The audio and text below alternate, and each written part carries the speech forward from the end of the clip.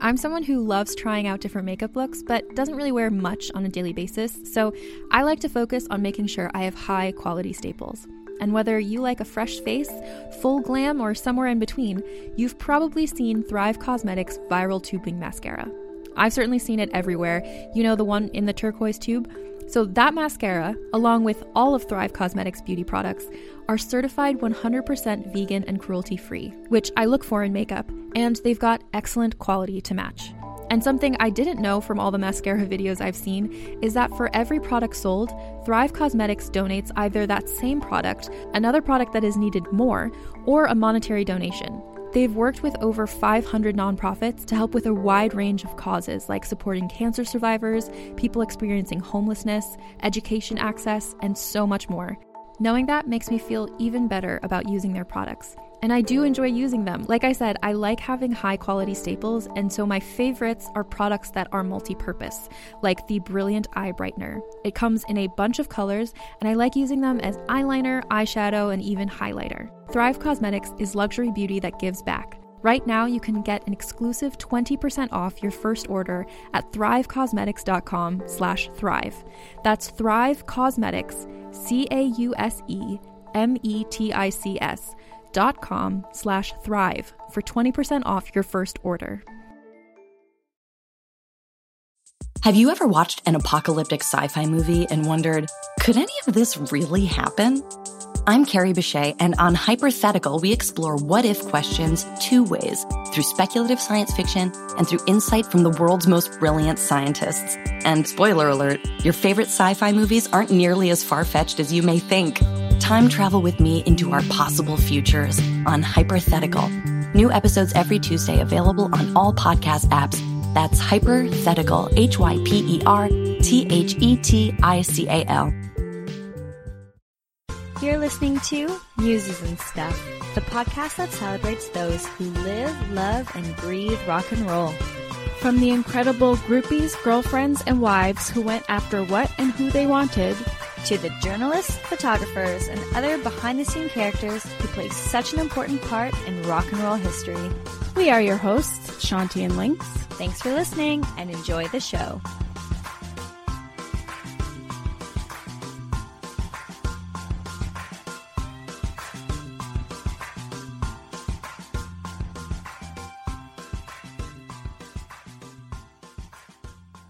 Okay, hello.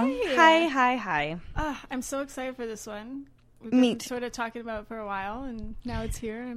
Me too. And I feel like it's been a long time since I've presented an episode because we've had all of these great interviews and WebFest and it's been Canadian a Music crazy Week. couple months, a crazy awesome couple months. But it is so nice to get back to our roots, and I'm so excited to hear the story because I don't know her story, and I feel like everyone, when they think of Johnny Cash, they think of June. They don't think of Vivian. So this is really cool. And that's who we're talking about today. We are talking about Vivian Cash, her story, Johnny's first wife. Yeah.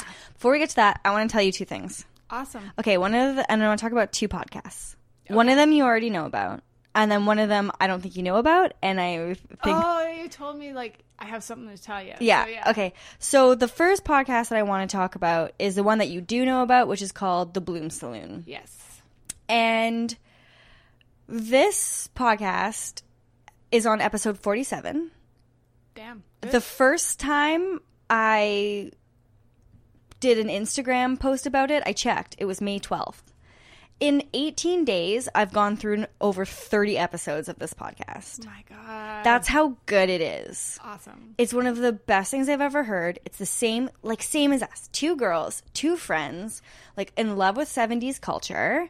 And then not only that, but they'll play clips of a cigarette ad or a perfume ad or something from back really put you in that era. The year. Yeah, and they do it themselves. And they also have music, and it was... it's wild because it kind of felt like when I was doing this episode, every time I talked about a song or something, I could then hear it going into that song. Oh, yeah. We've been very careful with placement of music. Mm-hmm. I think that there might be something if you're under 30 seconds, but just to be safe, we've just never put music into our podcast for that reason. But I love how they do it and what they do. And They pretty also have much a great Instagram. They have a great Instagram, and I kind of feel like they are that indie band that you really love that hasn't made it big yet, but you know that like they're on the verge of making it big. Yeah. And I hope that they do, and I'm not even going to be like, you guys sold out. No. I won't say that. No. Because I want them they to deserve it. get, you know, all of the fans and on all of the listeners, because it is a friggin' quality podcast. Amazing. Yeah. Okay, the second one Yeah.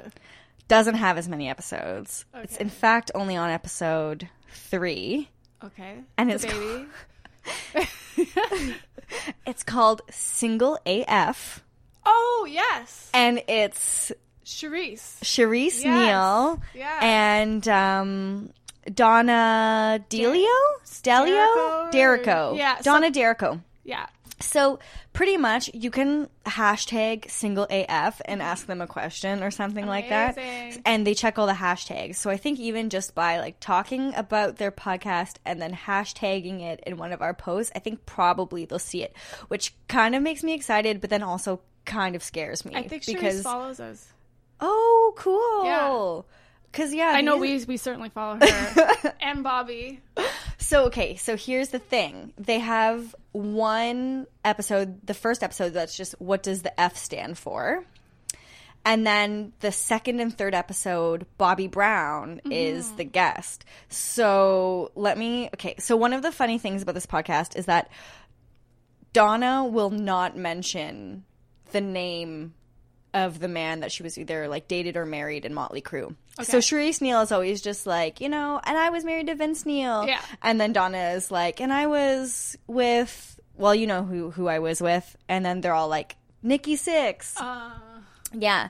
She's really beautiful, but they weren't dating the guys at the same time. yeah. So they met later. Yeah. So Donna won't even say his name, which is kind of funny. So you're like, I wonder what happened there. Okay, but let me read the description of the Bobby Brown episodes. So the first one, the ladies are joined by close friend and fellow rock and roll chick Bobby Jean Brown to talk about social media creeps, relationship deal breakers, and get into the raunchy details of their time around Motley Crue. Amazing. And then, and so I listened to that one. It was pretty funny. But I haven't listened to Bobby Jean Brown Part 2 yet. Bobby's got back. I mean, Bobby is back for another fun-filled episode where the gals talk about dating profiles, fake orgasms, and D-pics. Amazing.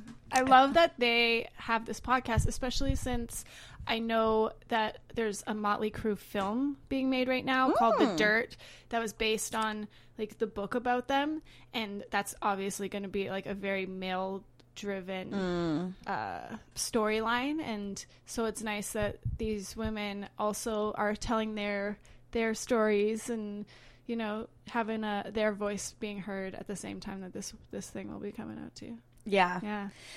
So it's a funny podcast, and like at the end, their like closing sequence is just like, "What are your pet peeves? Like, what do you hate?" They're just like, "I hate it when." It's pretty funny. Awesome. I'm gonna check that out. Yeah, you should. Okay, yeah, all the podcasts by all the ladies. Yeah. Now we're going back to the 50s. Yeah. Amazing. So I read Vivian's book, which is called I Walked the Line, My Life with Johnny. Mm-hmm. And I also read Roseanne Cash's book. Awesome. And her book was amazing. I bet. And very, very poetic. And I had written notes about it, but then once I finished Vivian's book, I realized, like, I don't really need to put in Roseanne's, like, too much what she said about her parents, though it's very interesting what she does mention about her parents' relationship and marriage.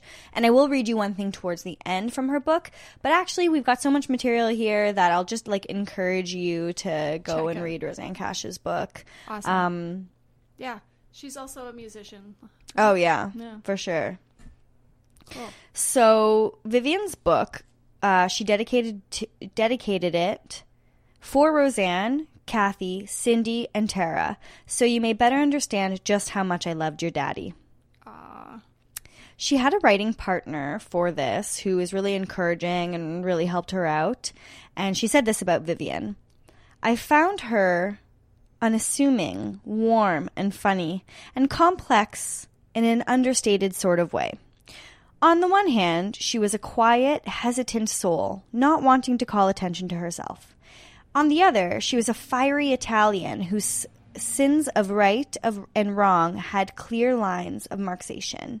She was uncompromising in her integrity, compassionate and pure of heart. She was regal and elegant, yet childlike. I was drawn to her. Cool. As Vivian explained to me, the truth about many things in Johnny's life had become confused with stories for public consumption, in the end making for a confusing mess. Mm-hmm. So when it came to Vivian and her relationship with Johnny, it was like it was like a confusing mess. Yeah. She was really negatively portrayed in a lot of ways. Absolutely. I rewatched Walk the Line. Yeah. The angry wife at home and oh my God. Yeah. They did not do her justice at all in that film. And that came out in 2005. And I remember watching the film and really enjoying it and really rooting for June and Johnny, obviously, loving that sort of like ending. But you really get to see Vivian's perspective of everything in that. And I think if like anybody who had anything to do with that film would have been able to read this book, I think that they definitely would have treated her with more compassion. Absolutely. I'm excited to hear finally from like her words, her story. She really never stopped loving Johnny, and she wanted to write her book to help other women who have lost love. It must be so difficult being like the other woman in a story where everyone kind of looks at the woman that came after as like the true love, and people, of course, you root for June and Johnny and those long-lasting relationships and stuff, but that doesn't mean that the first one wasn't important or special. And they had kids together, so obviously 4. Yeah, they had a relationship after that marriage ended as well, right? So yeah, give it to me. I will. She really wanted good to come out of their darkest hours. It's a story about who Johnny was when she met him and the people, events, and forces that changed him. Vivian had Johnny's full support with this book, and he told her that it was her time to tell her story and to reveal the truth. When she talked to him about it, they sat and laughed and hugged and cried. This was after many, many, many years. I love that. I love that he was so supportive of it. He said, Viv, I've been thinking for years, if anyone on this planet should write a book about me, it should be you. Wow. It's time. That's great. She said, the truth is, I have only recently begun to feel the grace and the reconciliation of making sense of what happened to our marriage. And now with Johnny's blessing, I would finally have what I longed to have for many years in his shadow, a voice of my own to tell the world the truth. Beautiful. He said he would even write the foreword. Oh. But he passed away. Yeah.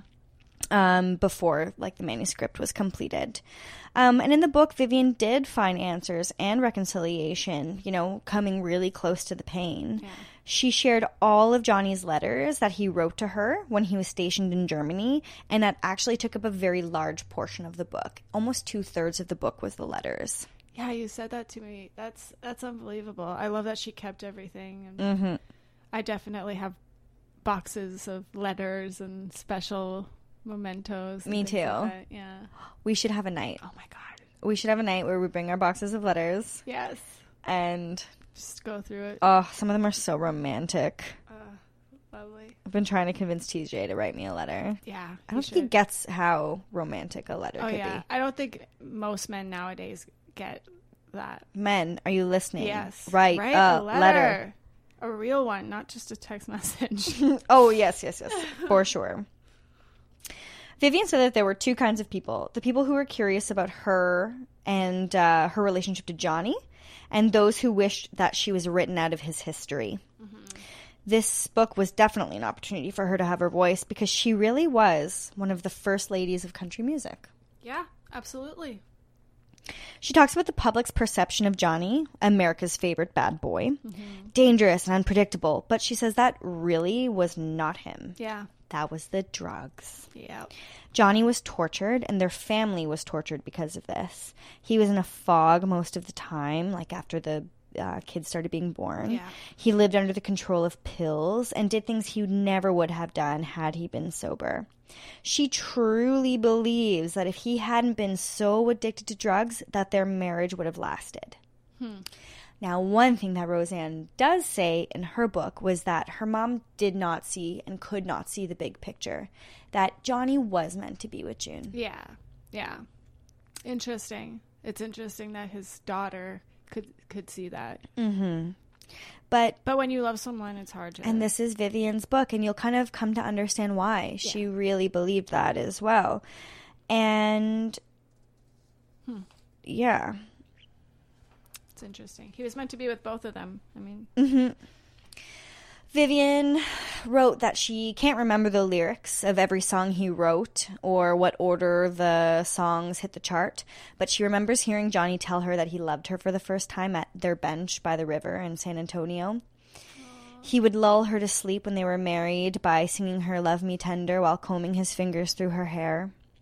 He loved making biscuits in the kitchen, and he loved the animals that they had. They had horses, dogs, a monkey, and a parrot. Wow, a monkey? Yeah, we'll get to that. She loved fishing with him. She says nobody knew him the way that she knew him, and nobody loved him the way that she loved him. Which is true, man. It was first love. Have you seen Walk Hard? I haven't. Oh my god. I just remembered, I think there is like a monkey in it, and now it's like all making sense. We gotta watch that. You'll love it. Especially after this episode. Okay, good. Because this is gonna get kind of sad. Okay, yeah, that will lighten it up later. She continues Johnny by saying about Johnny, he was a wonderful, decent man. He was my strong, protective husband, and I knew he loved me. Johnny was tender, sweet, and vulnerable, a writer of sugary, emotional love poems. Here's a box of candy, Viv, and if it's good and sweet, say it's Johnny's love materialized, with every bite you eat. If it isn't tasty, hun, give Shaft the blame for that. But if it's like my love for you, it's bound to make you fat. Oh my god, that's so cute. Oh my god. After their marriage ended, she never got over it. Yeah. She did remarry shortly after, but she never really got over it. Even though, you know, she thought maybe I could have done things differently or fought harder to save the marriage. Until writing the book, she really stuffed her emotions down, even though, like, you know, her daughters told her that she needed to revisit and examine her pain and grief in order to heal. Yeah. She always avoided revisiting the past, and so in this book, she went back to the very beginning. So Great. Let's go back. Please, let's... All right. Vivian was 17 years old when she first met Johnny Cash. I was going to ask you. Yeah, they were babies. Yeah. She was skinny as a rail, all legs and elbows, with hazel eyes and chestnut hair. She was extremely shy. Her mother was a homemaker and her dad an insurance salesman and an amateur magician on the side. Wow. Her and her mother would be his assistants on stage, you know, getting cut in half and all that. Her life was sheltered. Her parents were strict. She was a good student, and at lunchtime she loved to dance and do the jitterbug with her friends. Jitterbug. She loved music, and when she wasn't in school, she could be found at the roller rink. That's how she spent her summer in 1951. I wish we still had roller rinks. I've been to one roller rink just outside of Toronto. Yeah, I guess bowling alleys, roller rinks, those kind of things still exist. They're Yeah, just sort of... but it's not like a thing that we do. Yeah, and certainly not in the city. Yeah. Yeah. Yeah. And the only time that I did it was the only time that I was on roller skates, and it was for the Bros music video. And I roller skated for 5 hours. That's right. And I'm in the video for like 2 seconds. You became a pro for the Bros. I forget what the name of the song is. Oh well. Anyways. Yeah, so that's how she spent her summer. So innocent. 1951. That's when she met Johnny Cash. 15 minutes before the rink closed, a handsome boy, tall and distinguished, in an Air Force uniform came in. She couldn't look away. He asked if she would skate with him, reached out his hand and said, "My name is Johnny." He wasn't the rugged guy some people might see him as. He was tall, slender, impeccably dressed, creases in his pants razor sharp, and shoes perfectly polished. He was an attractive man, for sure. Oh, yeah. Yeah. She said that he was very, very sexy. He wasn't a very good skater like she was, but he made her laugh and sang to her when they were skating. No boy had ever sung to her before. Amazing. He was playful, talkative, and shy. He was newly enlisted in the Air Force and was taking off in 3 weeks. Wow. He was being shipped off to Europe. Such a different time, huh? Yeah. Johnny was from Arkansas, and his parents were cotton farmers. Before they knew it, the roller rink was closing, and he took her home. He said, "I'd love to see you again. Would you consider going out with me? You're the prettiest girl I've seen in Texas since I've been here." Aww. He leaned in for a kiss, but she wouldn't kiss him. Ooh. Not on the first date. She had thought maybe she had blown it, but she didn't. No. She says, "I didn't know it at the time, but I was exactly the kind of girl Johnny likes. Reserved, quiet, and God-fearing. A good girl. He said he liked my smile and my blue eyes. He liked my Italian features, and although he wasn't the first boy to tell me I was pretty, he was the first boy who ever made me believe it." Aw. Yeah, she's really unique looking. She's got, like, her cheekbones are so defined, and she's got something special. Like, I can see why Johnny would be like, whoa, who's this girl, you know? Yeah. She is striking. Yeah. We'll post those pictures. Yes. Not only did he call her the next day, but every day after that. Of course he did. Their chemistry was undeniable, and they were inseparable. It was first love. And now I want everyone to remember what their first love was like. That never goes away. No. Never. And then imagine that your first love is Johnny Cash. It's sacred, you know? Yeah. They would go to the drive-in, and even though she denied him a kiss on the first night, there were many, many more kisses that summer. At the drive-in, he got on the hood of the car and said, "Hop on up here, Angel," where they sat closer and held hands. They spent the next 3 weeks, before he had to leave, every possible minute together. She said, "Never in my life had I felt so alive, so happy. We spent hours holding hands, window shopping through the streets of San Antonio, taking moonlit walks along the river.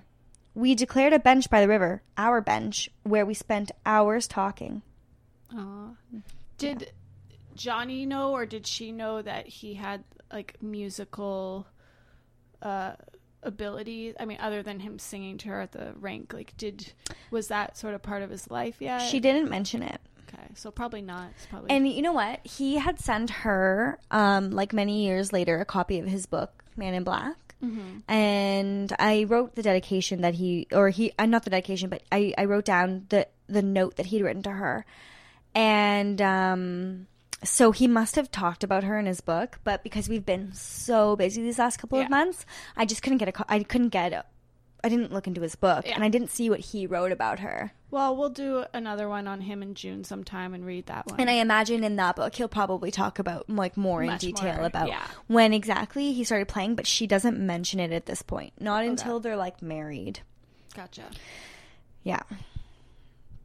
She was in love, and she said that time was their enemy, and they both knew it. Mm-hmm. In the bench, he carved "Johnny Loves Vivian," and the next day, he was off to Germany for 3 years. Wow. Wow, that's long. But she knew that he was the man she was going to marry. There must have been so many women back then who had these long-term commitments to these men overseas. And yeah. And it's so interesting because, you know, war affects people, and a lot of them don't come back the same person, you know? Mm-hmm. It must have been a crazy time for, you know, relationships. And I think Johnny was kind of lucky in that sense, because it's not like he ever had to fight on any, like, front lines. Yeah. Like, he was, I think, in, like, offices. Yeah. He got it easy, for sure. Which is good for everybody. Absolutely. Yeah, so in the next, like, big portion of the book then, after he left, she printed all of the letters. Yes. They wrote to each other pretty much every day. Sometimes they would write daily. Wow. And sometimes several letters a day. Wow, they were really in love. Yeah. He would address the letters to her like, "Dear Vivian, dear," and "My own sweetheart." Aww. That's so nice that they met before he left, because imagine, like, he would have had 3 years with no one to write to. Yeah. He would say, like, he would write, sorry, "I think I'll go to the movies tonight. Want to come along? You're always with me everywhere I go anyways. Stay sweet, sweetheart, and be thinking of me. Love you always, Johnny." Aww. And then, like, the next letter would be, "By the way, I saw Showboat when I was in Santone." I don't really know how to pronounce that. Anyways. San Antone? No, because he was in Germany.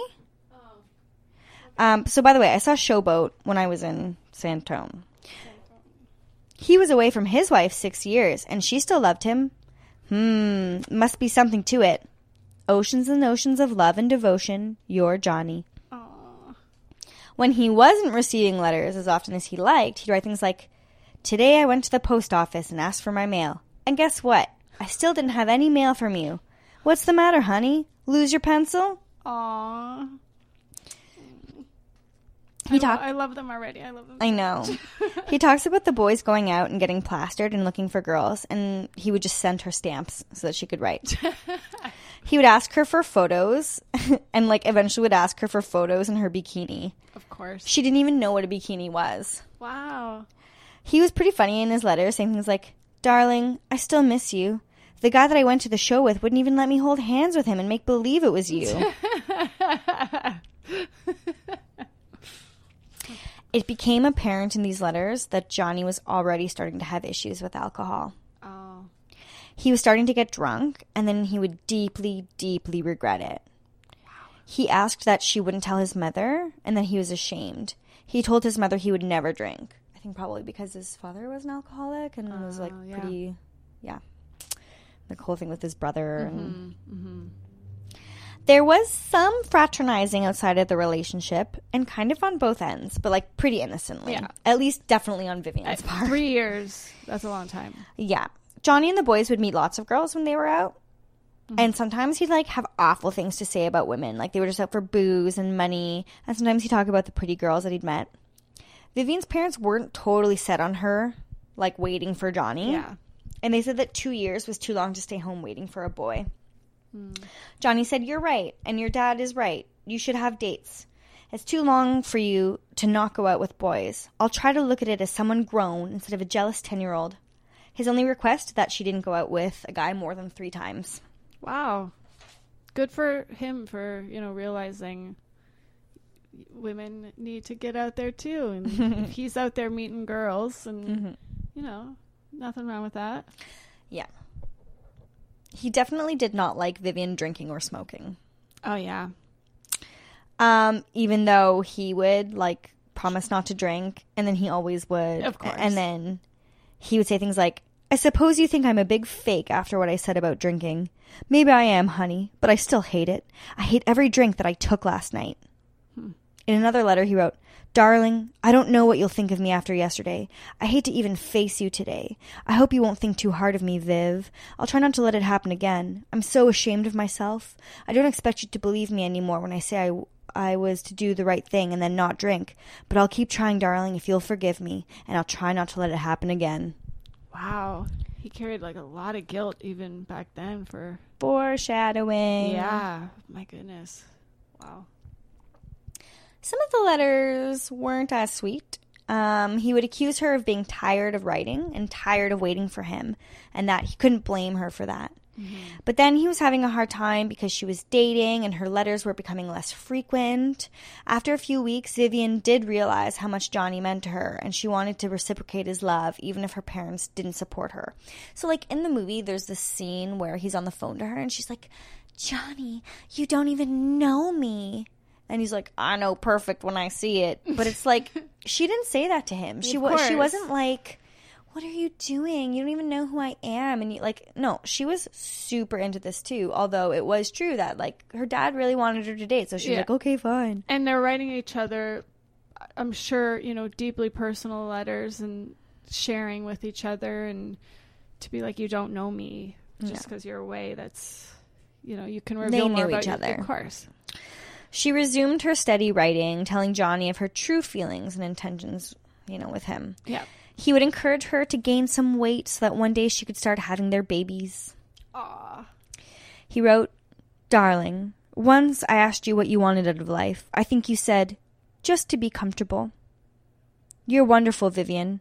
I'm going to work my fingers to the bone to try and give you more than comfort. And with God's help, I'm going to have you and your love all of our lives." Wow. One letter, he wrote, "No one will ever take your place, Viv. That's something you'll never have to worry about. My going out with other women. Marriage is sacred to me, and even though a lot of people take it lightly, I won't be one of them. I'll always belong to you, Viv, and I'm going to make you happy." Oh, God. After that, he started addressing her in letters as my wife-to-be and himself as your husband-to-be. Wow. He was super committed at first. They started praying together.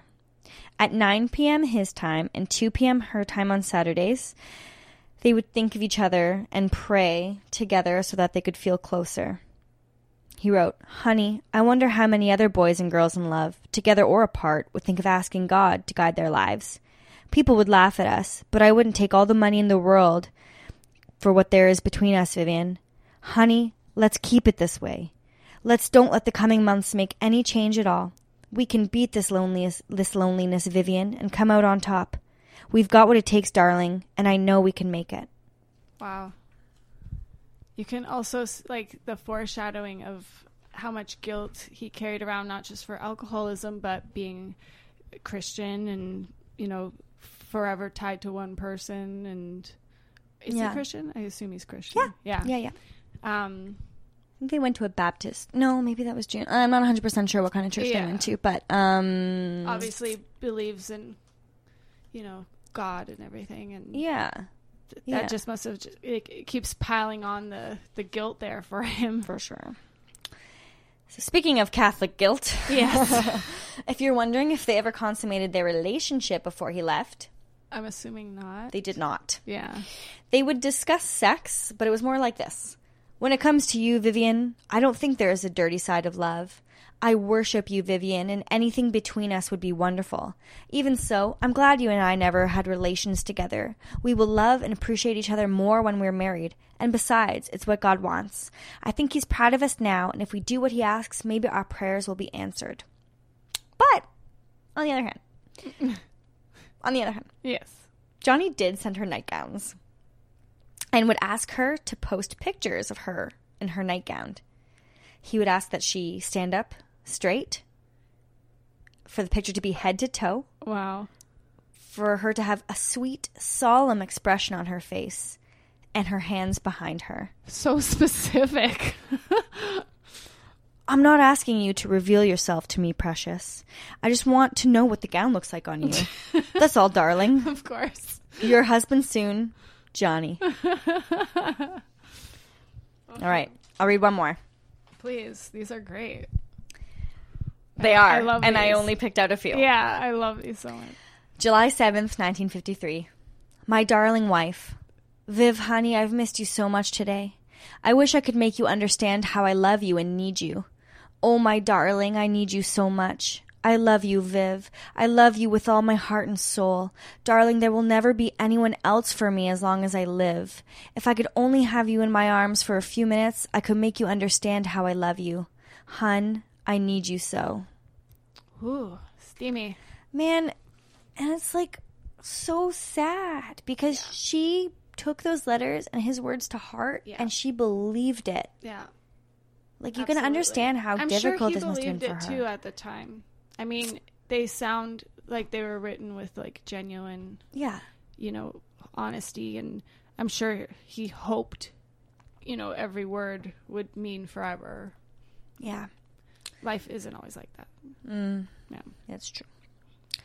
July 4th, 1954 was the day Johnny returned home from Germany. Ooh. Vivian spent the 2 days before his arrival at his parents' place so that they could all pick him up at the West Memphis, Arkansas airport. Okay. You can only imagine how she was feeling after 3 years of waiting. Oh my God. She was nervous. I can't even imagine the tension. My heart would have been ugh. Yeah. Also, the fact that his family was going to be there to watch the reunion. And after 3 years of I'm sure all the families knew this is a marriage here, right? Yeah. Yeah. Because his parents were proper and conservative. But while they were waiting, they did say things like, "What do you think Johnny will do when he finally sees Vivian? What do you think he'll say? Vivian, what are you thinking? What will you say?" And she just paced around anxiously. So Johnny arrived, and he was scanning the crowd. So she's about 20 now? Yeah. Okay. He was more handsome than she ever expected. He was grinning ear to ear. She broke away from the family and ran toward him. He scooped her up in his arms, and they kissed. Johnny's family looked on, smiling and laughing. It was like he never left, and she said it all felt so right. His father said, "Vivian, you look like you're going to eat him up, and in 9 months, you'll look like you did." Amazing. And, sure enough, Johnny and Vivian... Inaccurate? Well, pretty close. Because they started planning their wedding. Okay. She had a bridal shower and received many gifts, including Kraft macaroni and cheese, which both her and Johnny loved. Who doesn't? That's true. I got the blues, Kraft macaroni and cheese. Remember that commercial? No, I don't. But I wanna look it up now. If this was the Bloom Saloon, they'd play the ad for it now. So Johnny wanted to settle in Memphis once they were married, and they were married on August 7th, 1954 in San Antonio. Oh, okay. Johnny requested that the wedding and reception be alcohol-free. Nice. Good for Johnny. Did it stay alcohol-free? Wow. I mean, the wedding and reception did, but obviously... Not the marriage? Nope. Finally, she was Mrs. Johnny Cash. Nice. Okay, this is funny. Vivian recalls asking her mother where babies come from when she was a senior in high school. Oh my gosh. Yeah. Okay, so 2 years ago. Yeah. Her mother replied, "God plants a seed in your heart and you have a baby." No. That's not how it works. Well, which she later learned on her own, that it took a man and a woman to make a baby. And she couldn't believe this, that she called her friend and was like, "Can you believe this?" This is how it happens? She knew that she and Johnny would make love on their wedding night, but she wasn't exactly sure how everything would go down. Means? Yeah. That's terrifying to me, that women had to experience that in their 20s for the first time, in the moment. That's nuts. When I was teaching puberty last year, we had a questions box, and probably for every 5 questions, one of the questions was, "Where do babies come from?" Mm-hmm. And from now on, I'm just going to say, God plants a seed in your heart and you have a baby. That's even more terrifying, because it's then can I have it at any time? God just decides you're not part of that decision? So shall we get to it? Yeah, let's do it. Let's do it. After the wedding, they loaded up their car and headed to Memphis. She put her head on his lap to rest as he drove, and she was careful not to touch him. She said, in his private parts. But she had to remind herself that, even if she did, that's okay, because that's your husband now. Johnny Cash, yes. You're Mrs. Johnny Cash. So they stopped at a hotel halfway there to spend their wedding night, and Johnny carried her across the threshold to their room. And she learned all about those things that she never understood before. What a revealing night that must have been. Yeah. But she said it was good, and it felt so natural. Watching him sleep, being with him. The long wait seemed meant to be. That's beautiful. I'm glad it was a good experience for her. Yeah. Elvis Presley. Speaking of sex. Yeah. Elvis Presley. Yes. Elvis. Yes. Let's just take a moment. He was the biggest thing happening musically, and he just released That's All Right, Mama. That's one of my favorites of his. should we just add in maybe a 10-second Let's do music it. clip? It should be Elvis for our first clip. Done. Well,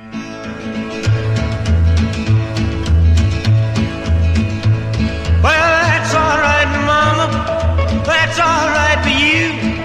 That's all right, Mama. Just any way you do it, that's all right. That's all right. That's all right, Mama. Any way you do. All right. There you go.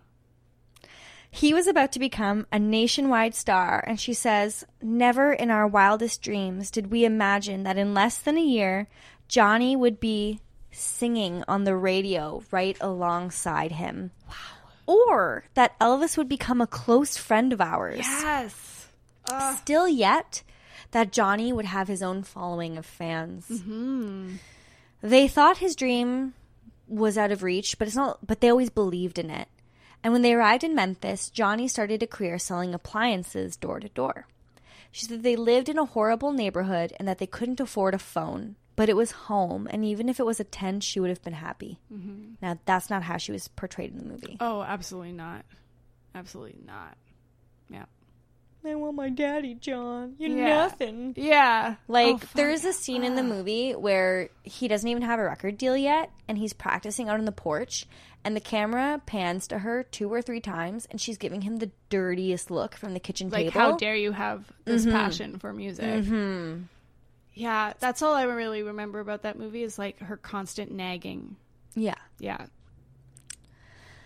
Anyways, Yeah. she said, I felt like a princess, and Johnny was treating me as every bit the princess I felt. He doted on me constantly and was tender and romantic every minute of the day.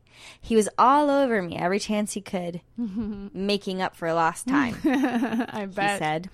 And I indulged him shamelessly. Everything was baby this and honey that. In fact, from that point on, we never called each other by our actual names. That never changed. Aww. Our children would later be surprised to learn that Honey and Baby Cash weren't our real names. That's so cute. Financially, they did have it rough. They were moving backwards, not forwards. Mm-hmm. They were loaned money by the man who owned the home equipment store and her father.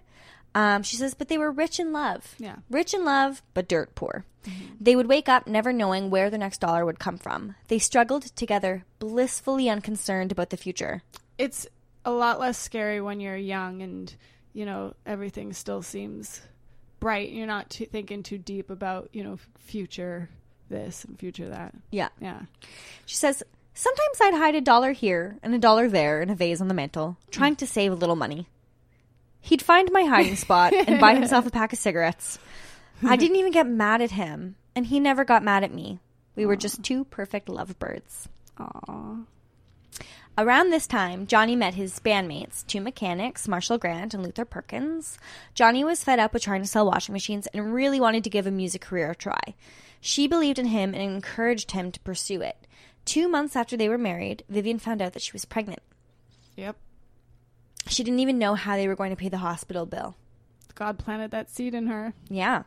And she knew that God would take care of them because he always did.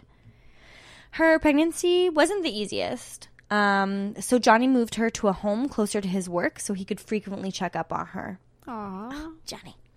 Their lives did change dramatically when Viv was 5 months pregnant and Johnny auditioned for Sam Phillips. They were going to cut a record. So in 15 minutes, Johnny wrote Cry, Cry, Cry. Amazing. They were signed to Sun Records. Yes. And they didn't even have a phone to call and tell anyone the good news. Yeah.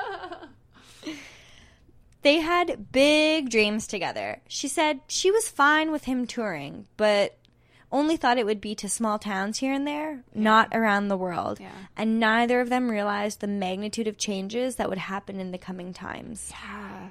That must have been crazy. Yeah. On May 24th, just a few days ago, Yeah. 1955, their daughter Roseanne was born. Aw. Happy birthday. Happy birthday, happy belated Roseanne. Yeah. She didn't have a middle name, just Roseanne, which was a combination of Rose and Anne, the 2 names Johnny had playfully given to Vivian's breasts. Oh my God, that's amazing. Oh my God, she's named after boobs. Only I know. I love it. Only weeks after Roseanne was born, Cry, Cry, Cry was released. If you turned on the radio, you'd hear it within 10 minutes. Yeah. They would say things on the radio like, he's giving Elvis a run for his money. Oh, that must have been so exciting. And so Johnny's first public appearance was opening for Elvis, and Vivian was nervously sitting stage left. Imagine that being your first gig, opening for Elvis. No pressure. Holy mother of God. Good crowd to put him in front of, though. Yeah, absolutely. Absolutely. Within a year of their marriage, they had a baby girl, and he had a sorry, I've got it on the mind. Successful music career. And then they found out they were expecting again. Yeah. Around this time, Vivian was asking Johnny if he was ever tempted by the women at his shows. She said it wasn't out of jealousy, just curiosity. She said that since the release of his single, she had never seen such wild women in her life. Yeah. She says everywhere Johnny went, it was the same. Girls screaming, clamoring, carrying on, and hugging him. Groupies. And, like, of course they would be. He's opening for Elvis. Like, that's almost best case and worst case and he's scenario. handsome. He's got that nice voice. And Best case and worst case scenario. Yes.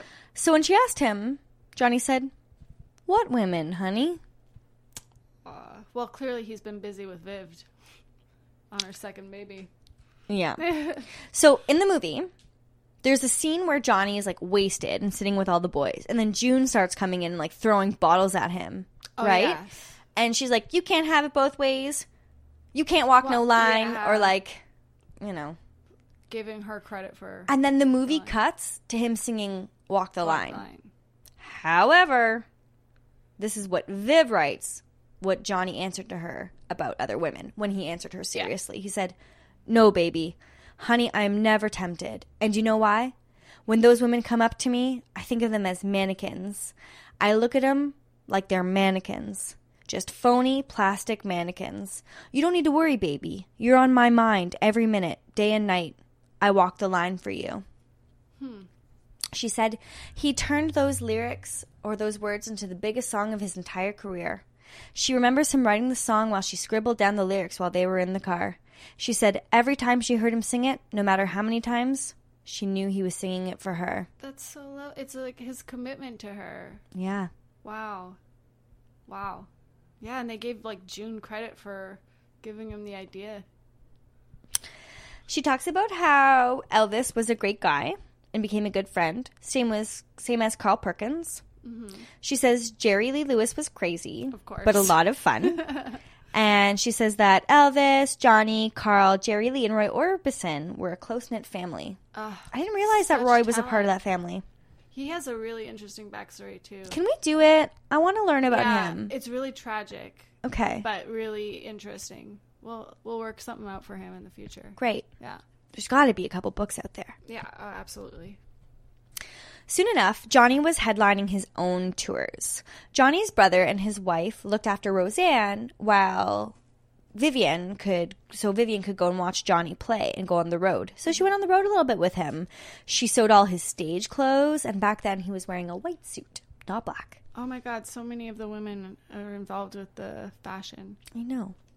When Johnny did radio appearances, she'd wait in the car and listen to them. So she loved the fact that he was right inside, but millions of people were hearing that voice. I love that. Johnny treated people with respect, and he got a reputation for being an everyman. Mm-hmm. He didn't have an ego, and people liked him. Vivian was always shy and timid and felt out of place. She felt awkward meeting famous people. At shows, she'd sit at the back of the stage in a corner by herself, and she said that some people might have thought that she was snobbish, but she wasn't. She was just too afraid to speak to anyone. Mm-hmm. She never called attention to herself, and Johnny said he loved that about her. Aww. Her life ambition was to be a wife and a mother. Yeah. She was never comfortable in the spotlight. Yeah. She just wanted to be there for Johnny. Mm-hmm. See her man up there perform, go home, take care of the kids. Mm-hmm. Sometimes, though, Johnny would insist that she go on stage so he could introduce her to the audience. He wanted to show her off. He did. And she would tremble head to toe. He was proud of her, and he did love showing her off, even though she was embarrassed. Yeah. She felt at home with the touring family, though, including all of the people that I mentioned. As the weeks went on, Johnny got more and more famous. His records were selling, and royalty checks were coming in. She finally had money to pay the bills. That must have been a incredible new experience, not having to worry so much about next paycheck. Yeah. So Johnny quit his job and went on the road full time. There was no turning back. Within like a year or so of him. That's what an incredible rise. And at this point, the tours were getting bigger, and she had Roseanne to take care of. And so she understandably no longer went on those big tours. Yeah. Plus, she was like carrying another baby. Yeah, she needed to take care of herself. So when he would go to leave on tour, she would like be holding the baby, and she'd be crying, and she's like, you could tell it just killed him to leave. Yeah. So that was definitely like real downside, and things started to kind of take a turn. Absolutely. She just would be waiting for him all the time, and then this really foreshadowed like the rest of their marriage, just like this constant waiting. Yeah. But on April 16th, she had their second baby, a girl named Kathy. The following months, Johnny appeared at the Grand Ole Opry, on the Ed Sullivan Show, at Carnegie Hall. They moved into a bigger, more beautiful home, and she took pride in supporting Johnny, right? Wow. Making a happy home for him to return to. Like, she liked being the mother. By the end of 1957, she was pregnant for the third time. Baby making machine. Planted that seed again. Yep. God, that is. God really loves her. She said that she was the perfect anything you want, dear, kind of wife, and moved with him everywhere he wanted to go. So if he wanted to move, she moved. Yeah. In 1958, their third daughter, Cindy, was born, and they moved to California. Oh, yeah. Wow. They were shopping in the same neighborhood as Clark Gable and John Wayne. Wow. They moved into Johnny Carson's old house. My goodness. The girls loved it, and it was beautiful. Johnny would take them on shopping sprees, and Vivian was now being bought $350 dresses. Wow, what a change. My God, that must have been something. Yeah. She says Johnny remained, a simple Arkansas farm boy, planting cotton in their yard, struggling to keep them alive. They also had the house full of animals, and she loved the monkey the best. How the hell did they get a monkey? Like, how did that... I don't know, I think that the monkey trade probably wasn't well, illegal I just back mean, then. how did, Michael did they Jackson wake had up one Bobo. day and be like, let's get a monkey? Like, I was just who the wondering, hell knows? What was the decision making there? That's interesting. But apparently the monkey had, a personality, just like Johnny. Oh, yeah? They were very close in personality. And he would, the monkey would just, sit and watch her. Would they monkey around together? They monkey around. All right. And they also had a parrot that every time somebody would knock on the door and come in, the parrot would yell, "Shit, come in!" Vivian and the girls would count down the days on the calendar until Johnny came home. He'd always bring them a present. For her, she'd get beautiful clothes and jewelry. When he was gone for her birthday, she opened the door to see a pink Cadillac in the driveway, which he called Titty Pink. And someone was there delivering the keys. I didn't know this, but apparently Johnny was acting in films. Yeah. His first role being 5 Minutes to Live. Yes, I did know that he did a couple films. I haven't seen any, though. We should there's watch one. in particular that's like a cult film. Yeah, we should check that one. When he tried to bring Vivian on set, a woman stopped him and said, "No guests." He said that if Viv couldn't go, he wouldn't go. He always wanted her by her side. She says that Johnny really still made her feel like a princess. He wanted her to go with him everywhere. Even though they were several years into their marriage, they still felt like newlyweds. Wow. In 1959, they took a long romantic trip to Europe. Ireland, Spain, Germany. She got to meet his old buddies, and they said, "This is the Vivian we heard so much about." Aww. So she got to see where she and Johnny spent their courtship. Mm-hmm. And even in Europe, his music was playing. Awesome. So while she enjoyed California, Johnny started to change. Okay. He was spending time with people who enjoyed late-night partying, playing the horses, and drinking. Not quite a family man, or didn't surround himself with men who were, family-oriented. She says, all of the things that Johnny had called filthy and dirty and had insisted would destroy our lives were things he began to embrace. Yeah. That's when I began to sense a dangerous current running just beneath the exciting new life we were living. Mm-hmm. She longed for simpler days before all the money and the fame. Yeah.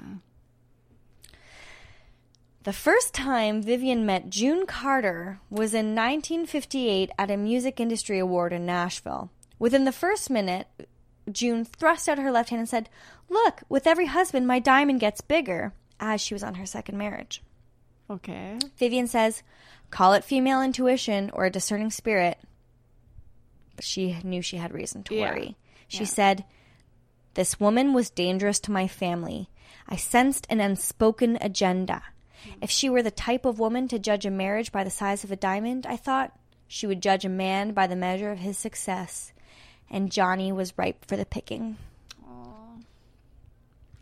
I'm sure that diamond thing was like, you know, a joke of, or her way of kind of dealing with her own guilt of being a Christian and getting remarried and everything too. But women can definitely sense attraction, and when, you know, there's another woman in the room who may have a feeling or two for... Yeah, like I dated a guy for 9 months once, and I sensed that he was starting to have feelings for somebody else. And he denied it and denied it and denied it. And then we broke up, and then they started dating. Of course. And I was pissed. Yeah. For years. Just that took admit me it. years to get over. Yeah. And that was only a 9-month relationship. Imagine a marriage like this. I can't imagine. Yeah.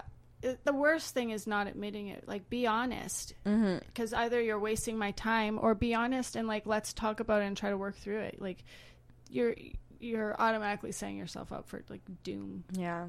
Haim. I just saw you looking at the Haim Yeah. buttons. They have a song. It's obvious. Be honest. Oh, It's exactly. obvious. Yeah. Exactly. In 1961, Vivian heard that June was wanting a spot on Johnny's tour. Not only that second marriage was ending. She was also becoming more concerned with Johnny's drinking. He was not the clear-thinking man she was accustomed to. Yeah. When June joined the tour, his drinking escalated uncontrollably, and he began taking all kinds of pills. He said everyone on tour took them, which was true. Yeah. And he needed help on tour to take the edge off, to get the energy, you know, up, It down, always up, down, starts whatever. like that. Yeah. Sure. But his behavior and his moods were changing. He stopped looking at her in the eyes. He wouldn't tell her what was bothering him, and he was distant and detached. Yeah. She said that almost overnight, the drugs took hold, and he was never the same. That's so heartbreaking. Occasionally, she would hear rumors of Johnny and other women, but she always trusted him. Her original instincts about June were correct, though. Of course. She says that the bottom began to drop out of their marriage, and that June caused her a lifetime of pain. She loved it when she and Johnny had times together away in the country, away from everything and everyone. They camped, fished, and hunted, and felt freedom in the country. They moved away from the city and moved to a neighborhood on Haven Hertz, I don't know, which was comparably no man's land. Like, whatever Johnny wanted, he got. Yeah. On August 24th, 1961, their fourth daughter, Tara, was born. Things got worse when they moved in. She was at home with 4 children in the middle of nowhere, and Johnny was on the road with June and her family 250 days of the year. Wow. And they made Vivian out to be The a bad villain? guy. Yeah. Seriously? Yeah. She's just doing her best, taking care of his kids, you know, being there, being a good mom. Yeah. And, you know, dealing with all that emotion of not being with your loved one, worrying about what he's doing with Seriously. June, and that must have been rough for her. Listen how creepy this is. People found out where they lived, like strangers, Yeah. and they would show up and look through their windows. That's not a groupie. That's a crazy. Yeah, that's Yeah. not cool. That's When Johnny was back much. home from tour, he spent his time drinking with the preacher. She called this preacher a two-faced hypocrite. Yep. Things started happening like when they would go on family vacation. Johnny said he'd be gone for a minute, and hours later she'd get a call that he'd been arrested. Yeah. He started to become constantly in trouble with the law, and Johnny's band members were now telling her outright that there was something going on with June and Johnny. Yeah. When he was at home, he was talking about her nonstop. She said that it seemed like every chance that June got, she knocked Vivian down a notch. From things like being backstage and announcing loudly that it looked like Vivian had some dirt on her jacket. What? Which, yeah. Johnny told Vivian that he was giving June half the credit for the song Ring of Fire because she needed the money. But didn't she write it? Vivian said that Johnny wrote the song when he was super messed up, and it was about a certain private female body part. Interesting. So she would find receipts of gifts that Johnny was buying for June and her daughters. He started answering her I love yous on the phone with just me too. It sounds like he became sort of a vicious kind of drunk or... Yeah. Yeah. One thing Roseanne said was that a lot of Johnny's like pain and viciousness, he mostly just put it on himself. Yeah. Yeah. Instead of like, again, being honest and talking about the real issue, instead just trying to bury it and go along like everything's status quo, and it clearly isn't. That never works. Yeah, so when she was like, when they were on the phone and she'd be like, I love you, and he'd be like, me too, she knew that June was in earshot. Oh, yeah, he didn't want to say it. Apparently one day when Johnny did say I love you back, June proceeded to break every dish in the kitchen where they were staying. Oh. When Johnny was home, he was having hallucinations. And Viv finally admitted to herself that she was slowly but surely losing her husband to June Carter. Yeah. She was watching him divide his time and money between the two women and two families. Mm-hmm. She says, it is a degrading, horrible experience when you realize you're losing your husband to another woman. I felt completely helpless, not knowing how to bring him back. I longed for the days when Johnny told me he'd always walk the line for me. Yeah. He didn't tell me that anymore. Did he admit to her that... Not yet. No. She was so stressed out, having a hard time eating, and lived on coffee and cigarettes. Finally, she confronted him, and he said, she's off the tour. He hugged her and kissed her and told her everything would be fine. But she suspected June wouldn't go down easy, and she was right. Yeah. Just as soon as June was off the tour, she was back on. After Johnny's tour ended, they expected, like her and the girls, expected him to come home, and he didn't. She said it wasn't until later that the girls told her that they saw and heard more than Vivian ever thought. Like, she tried to hide it from the girls, but they knew that there was a problem and that they could, like, hear her. Smart. Yeah. One day, Vivian called June and said, June, the only problem Johnny and I have in our marriage is you. Although she knew that it was also the drug, she figured, like, she wouldn't mention it at the time. And June answered, yes, well, I just stay on my knees praying.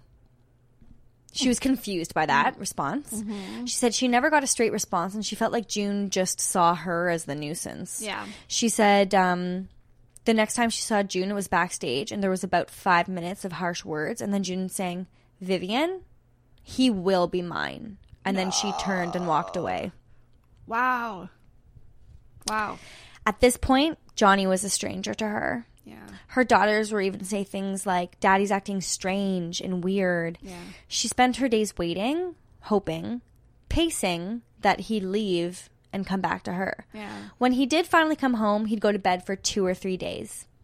See, at this point, it's like, it would be better just to tell her and get out of there so that she could, like, you know, not be waiting anymore. She says that she never stopped praying for a miracle.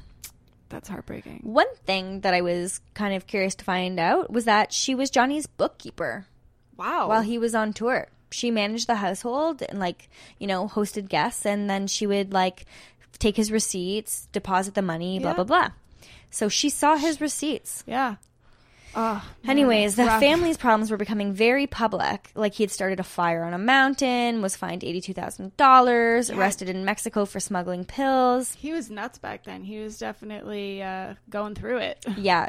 One of his daughters, I forget which one, the youngest one, I think, had told Vivian that, like, I never knew my dad, like, sober. Yeah. Like, he was messed up my whole childhood.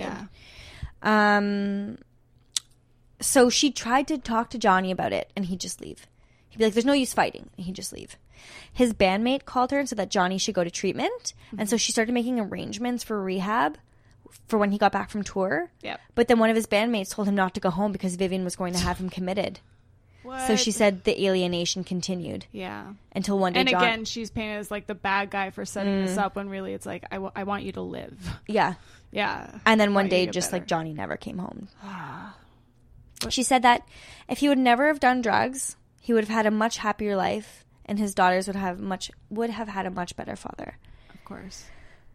Now, Roseanne does talk about really awesome things that he did as a father.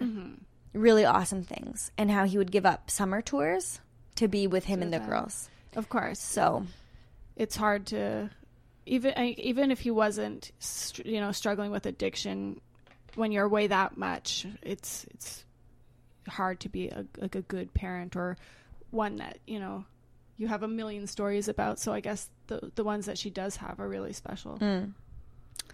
she said that signing the divorce papers was the worst day of her life. Emotionally and physically, she was a wreck. Skin and bones, nervous and distant. She was just a ghost of the woman I used to be. The few friends I had were gravely concerned that I might harm myself. I altered between moments of self-pity and fits of anger. 1 minute, believing I somehow deserved all the misery I was experiencing, and the next, furious at Johnny, furious at June, and disgusted with myself for hanging on to the foolish hope that everything would somehow be all right. Rough Can you time. imagine how sick you must feel? Yeah. Whew. All of them must have been going through hell. She says that it was hard to walk away from a marriage when you still have a shred of hope. Yeah. And she always had hope. She kept reminding herself that every time she waited for him in the past, he always came back. Her whole life was waiting for him, and she still loved him. She couldn't picture a life without him. She had always pictured that they would be married and together forever. She said she was deteriorating. 95 pounds. She didn't know how to reach out and ask for help. At a doctor's appointment, her doctor said to her, "Vivian, you need to do something. If you don't, somebody else will be raising your girls." Wow. She said that her daughters later told her that they weren't upset about the news of the divorce, but rather relieved. Yeah. And when she called Grandma and Grandpa Cash, because they saw everything, they vowed their support to her and anything that she might need. Good.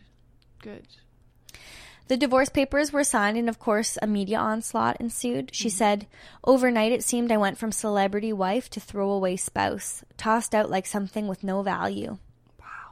She discovered more receipts that the relationship had gone on for longer than she even thought, and had even bought a house. He had even bought a house for June's mother, Mother Maybelle. Way. While they were still married and everything. Oh my God. Like, how can you do that without talking to your spouse? It's awful. Right. Johnny did support her financially after the divorce, and he didn't want anything from her or to take anything from her. He didn't take much when he left. Yeah. He later apologized to his daughters, but he never apologized to Vivian. She had met a man when Johnny did a concert for cops, because he'd gotten pulled over for like drinking and driving, and instead of getting arrested, he said he would do a concert for like the cops, and she met a man there, and that was the one she ended up marrying after Johnny. He was a cop? Apparently, complete strangers would walk up to her and ask her who was better in bed. What? Johnny's celebrity had a resurgent with the Johnny Cash show, and he had superstar status. And so Vivian was like, "Just my luck. We get divorced, and he's a superstar now." He was everywhere with June smiling by his side. It hurt her when in interviews, June would talk about raising 7 children. No. Her children, including her daughters. Yeah. June even received the Mother of the Year award. No. Yeah. I mean, I know, right? Because when we do June's episode, we're going to love her. exactly. Right? And And we love I- Johnny. This is just like... It couldn't have been easy for June No. loving a man who was in a relationship. And you know that when Johnny is talking about Vivian to June, he's telling June a completely different story, right? So there's...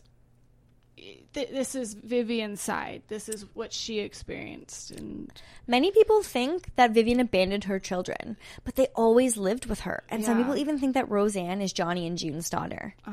One time, her daughter was with June, and June was always buying her daughters like real lavish things. And one of Vivian's daughter asked June to buy her a pair of shoes, and June said, "Tell your mother to buy you your shoes." And this infuriated Vivian because Johnny spent so much money on June's daughter over the years. And her parents. Yeah.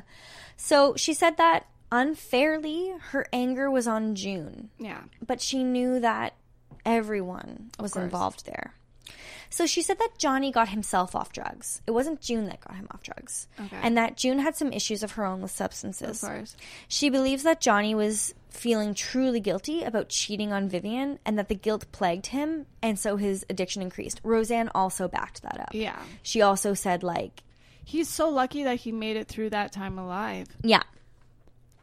For sure. She said that June and Johnny shared the drugs and the music business. Once Vivian remarried, he felt vindicated and he felt like he had permission to be with June without his conscience bothering him, which is maybe why he finally was able to get off the drugs, which is sort of like her hypothesis. Yeah. So it took Vivian a while, but she finally realized that her anger and frustration were destroying her, and she was finally able to start getting some peace. No one knew how she felt. The only person suffering was her. She said she regretted not getting counseling and not forming a close circle of women friends and leaning on them for support. Instead, she chose to go it alone, which was foolish. She regrets carrying around the anger for so long, dwelling on injustice. Her bitterness paralyzed her emotionally and spiritually and hurt her daughters. That's so sad. So eventually, she was finding a new peace with everything. She wrote a letter to Johnny that she never actually sent, and after that, she vowed never to watch anything with Johnny and June again. She gave herself permission to not read or watch anything that would elevate her blood pressure. She stopped following his career. The less she knew, the better. Yeah. She moved on with her sweet, precious husband, as she called him, found love and a newfound peace. In 1975, like I was saying, Johnny sent her his autobiography and sent her a copy with this note.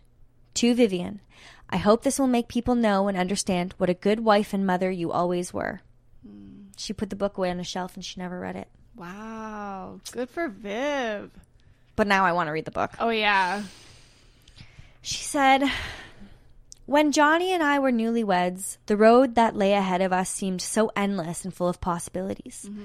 Now, as I near the end of my life and I can reflect back on the journey we took, it all seems to have passed in the blink of an eye.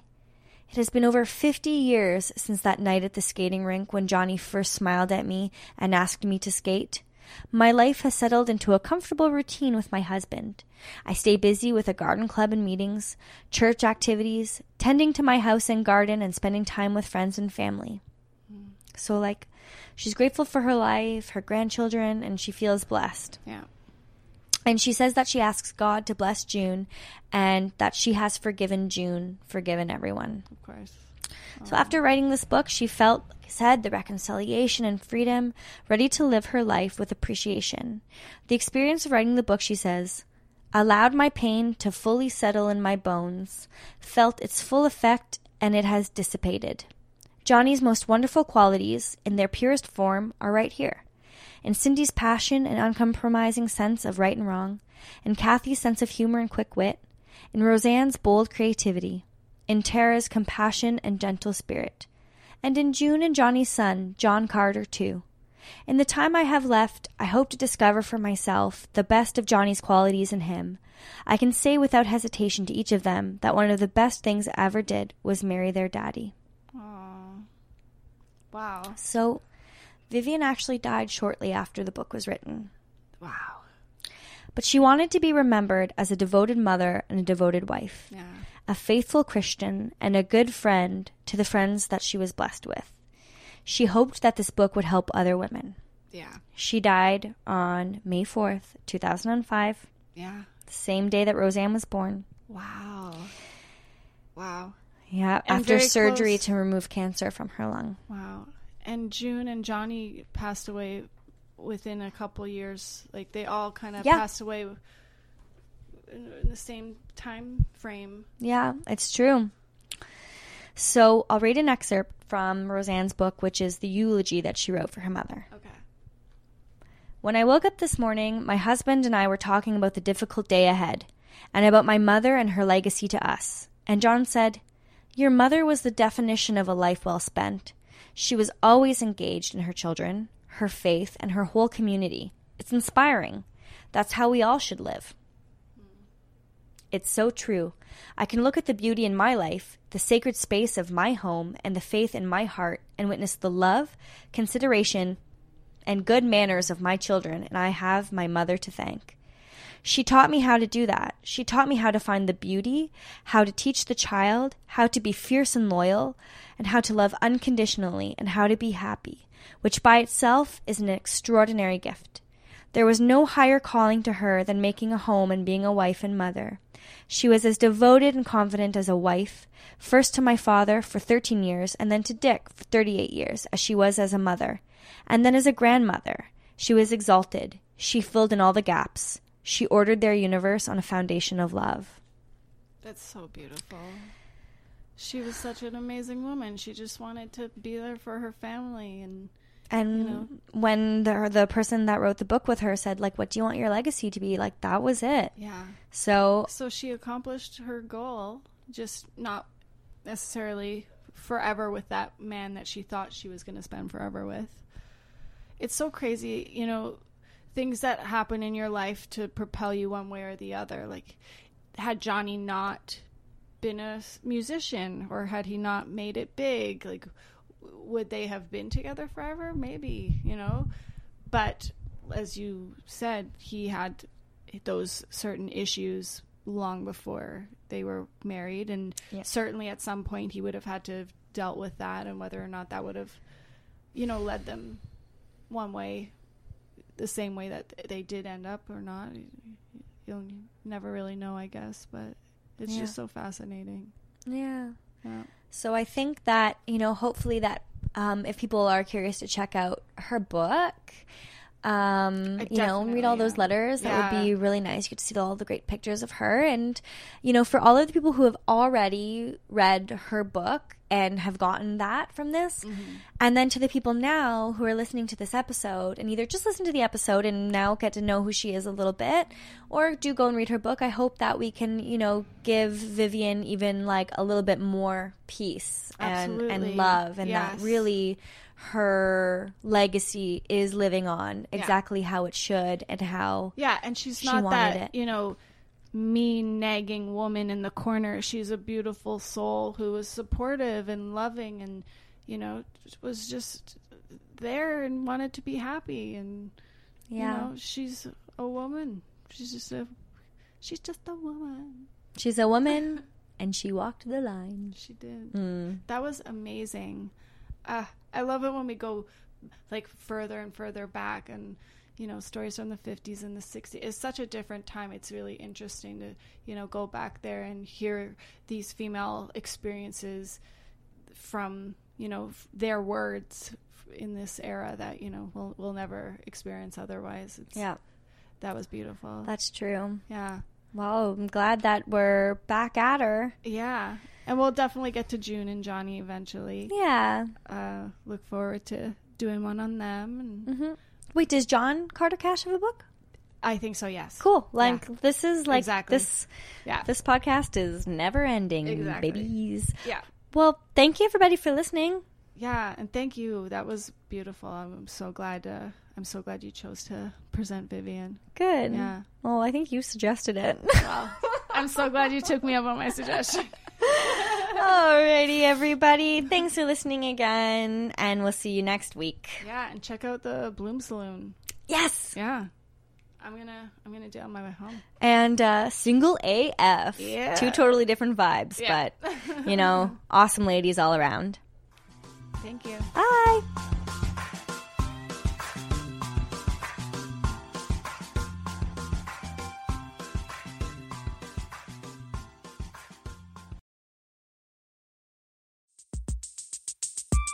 Have you ever watched a futuristic sci-fi movie and wondered, but wait, could any of this really happen? And will I live long enough to see it? That's what our show Hypothetical is about. I'm Carrie Bechet, and on this podcast, we ask what-if questions about the future. Like, what if we could read minds? What if the world's digital data was erased all at once? What would happen if the Yellowstone supervolcano erupted? Then we explore that question 2 ways, through speculative science fiction and through dialogue with brilliant scientists. The result is a genre-bending narrative that's interwoven with real facts provided by literal geniuses. And, spoiler alert, a lot of the science fiction out there, it's not nearly as far-fetched as you might think. Come time travel with me into the future on Hypothetical. New episodes on Tuesdays, available on all your favorite podcast apps. Just search Hypothetical. That's HYPERTHETICAL.